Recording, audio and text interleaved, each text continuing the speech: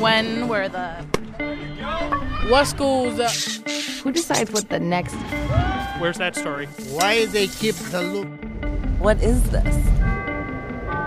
It's Curious City, where WBEZ answers your questions about Chicago, the region, and its people. Hi, I'm Maribel Knight, and I'm going to answer a history question. It's not one of those trip down memory lane kind of questions, where the answer's easy and we're all glad to find it. This history is dark, and it's strange, and in the end, we all feel that we should know it, even if maybe we don't want to.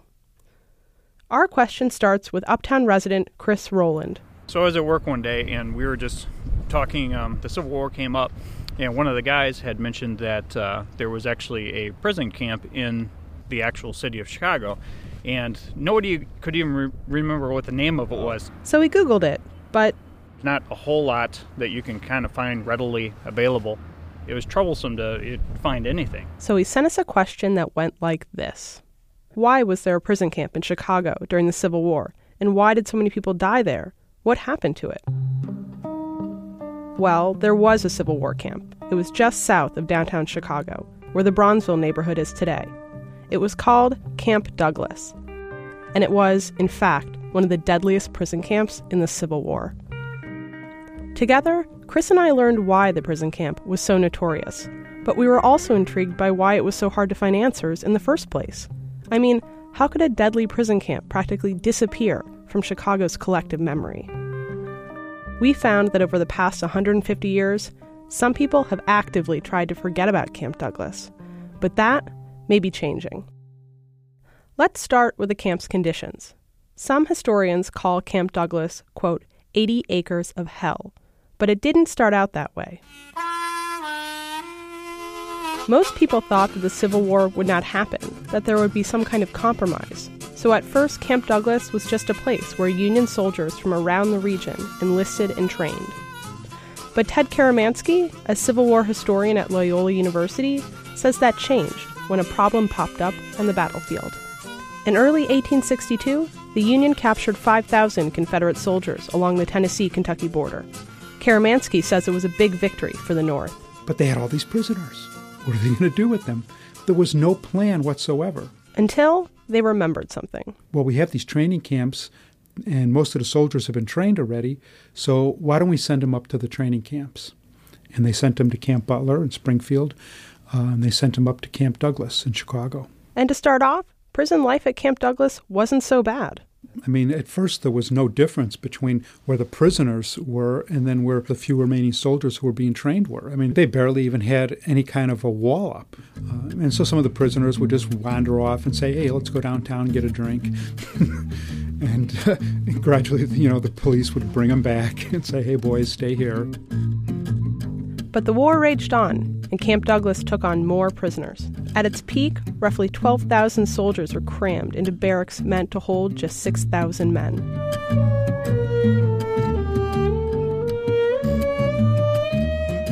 To make matters worse, there was the bathroom situation.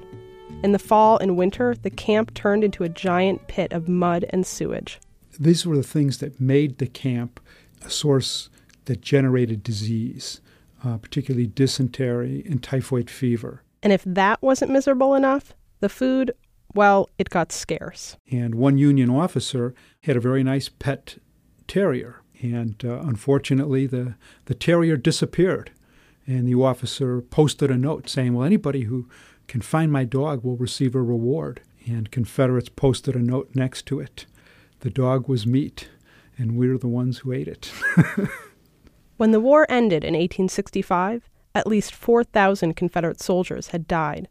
The camp was closed and torn down that spring, sold off as surplus or carted off by scavengers. By the end of the summer, the ground was dry, and so this became one of the favorite places to play this new sport the soldiers had learned during the Civil War, known as baseball.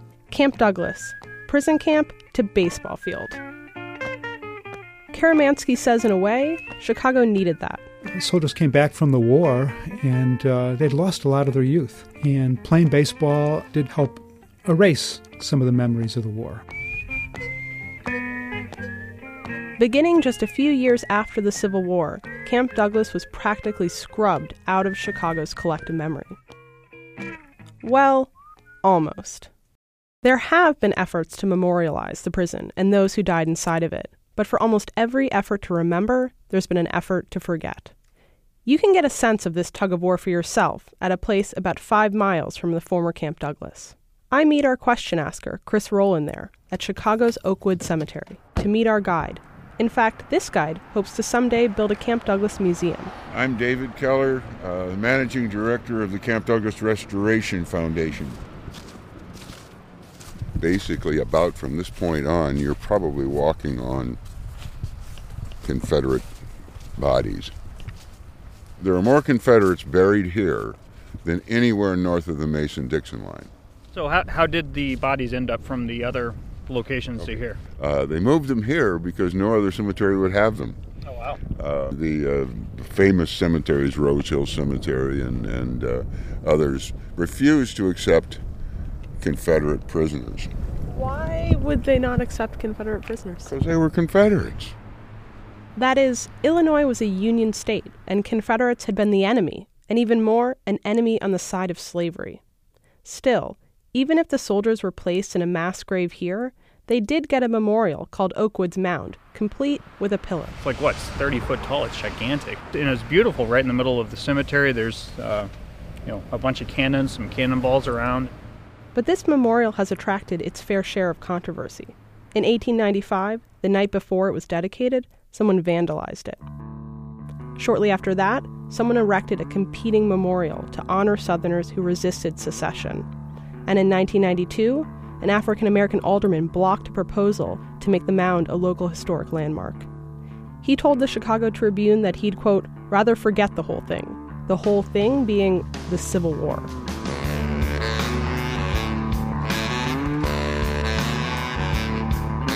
There's no doubt that the war's connection to slavery and race is one reason it's hard to find much local history about Camp Douglas, especially at the camp's former site in what became Bronzeville, a mostly African-American neighborhood. Take what happened with Ernie Griffin back in 1992. He was a black man who ran a funeral home that sat right smack on the former campsite. Griffin learned that his grandfather had enlisted in the Union's African-American infantry at Camp Douglas. Professor Karamansky knew Griffin, and he tells the story. And so Mr. Griffin erected a memorial there to the Confederate soldiers who died. And from that memorial, he flew the Confederate battle flag. And people would rip down the Confederate flag, and Griffin would put it up again and again.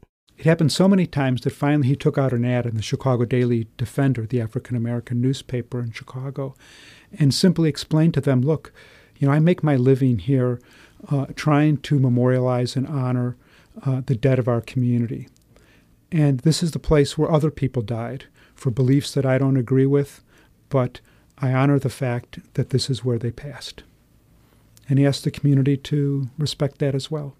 Today, there's a small but official historic plaque marking Camp Douglas's site. It was just put up last October, largely because of the Restoration Foundation that, again, has eyes on the site for a museum. But it will take more than a plaque or even a museum to remember Camp Douglas. Any effort will need the help of history buffs, for sure, but it will also need buy-in from local residents. And we meet some who make the case. Thanking you for the history that we heard, Father God. Thank you. May it prick our hearts. May it get us busy learning our own history, Father God. Hello, I am Sherry Williams. I am founder and director of Bronzeville Black Chicagoan Historical Society. We meet Williams at a Sunday service at Monumental Baptist Church in Bronzeville, where she's leading a discussion about sharing family histories in the Black community.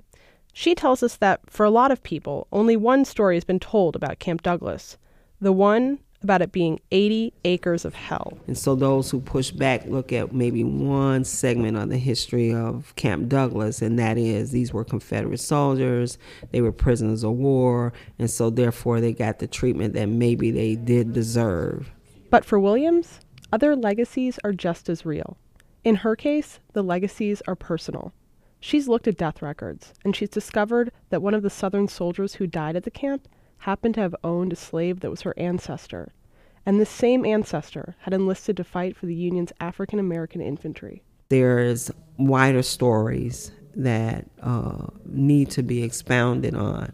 It's not one narrative, it's multiple narratives. So, one idea is that Camp Douglas could become one place to tell many stories. Here's how blacks participated in the Civil War, and here's how the prisoners of war came into Camp Douglas, lost their lives. This is the intersection between what we look at as the fight for freedom.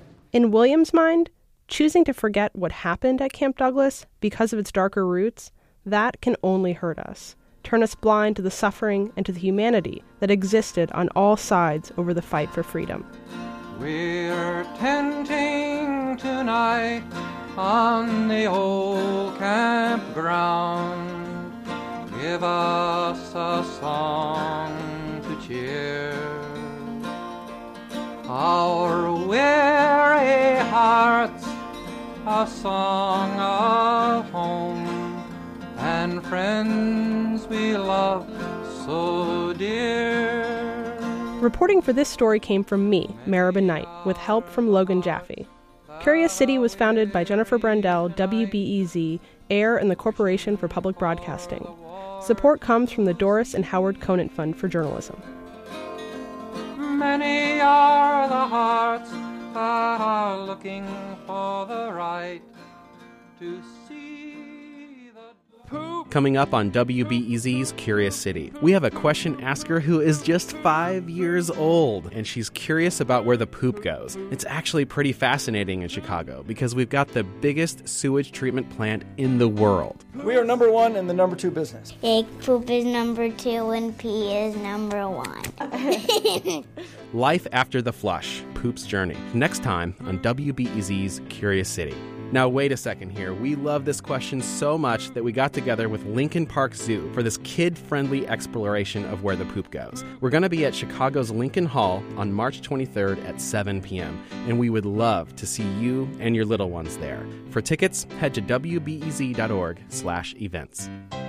Oh, poop, poop, poop, poop, poop, poop, poop, poop, poop, poop, poop, poop, poop.